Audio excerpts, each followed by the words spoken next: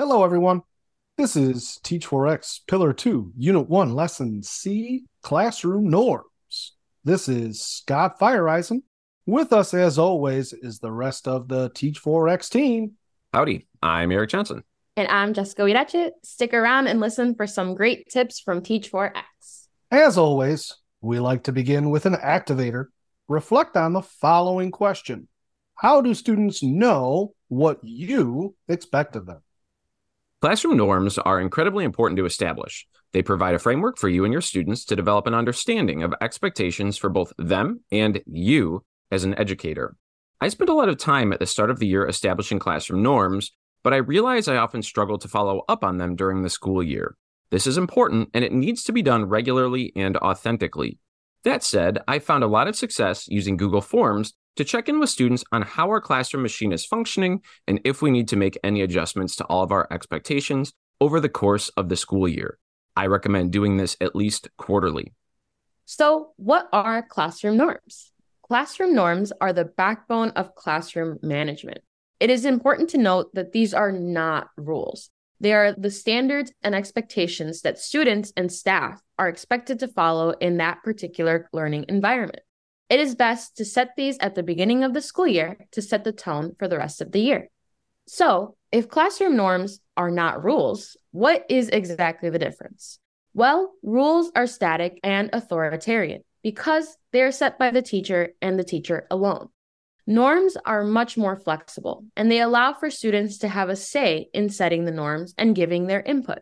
You will be surprised with how well students can craft and execute their norms when they are the ones setting them. The most important part of classroom norms is having shared expectations for students and teachers. Some teachers forget that part. Norms should be used to hold everyone in the classroom community accountable to create the best learning environment possible. Doing this work at the start of the year can help with classroom management and handling issues during the school year. Remember, classroom management is at its best when issues can be handled between you and your students. The old school practice of sending a kid out really should only be a last resort. Instead, you should rely on established norms and expectations to set the foundation for meaningful follow-through conversations with your students. The following are some best practices that the Teach4X team recommends. Try quizzing your students on the options for classroom norms. Just like your standard curricular assessments, quiz and assess students on their understanding of the norms. This holds them accountable, and it holds you accountable as well. Try role-playing options for classroom norms. This is a fun way to engage students and give them choice regarding the different norms while being able to see how they can affect the class. Display norms in the classroom to help remind everyone about the expectations and routines. Check your school or district vision or mission statements and align your classroom norms to them. This will make your classroom experience that much better and score you big points with your admin leadership.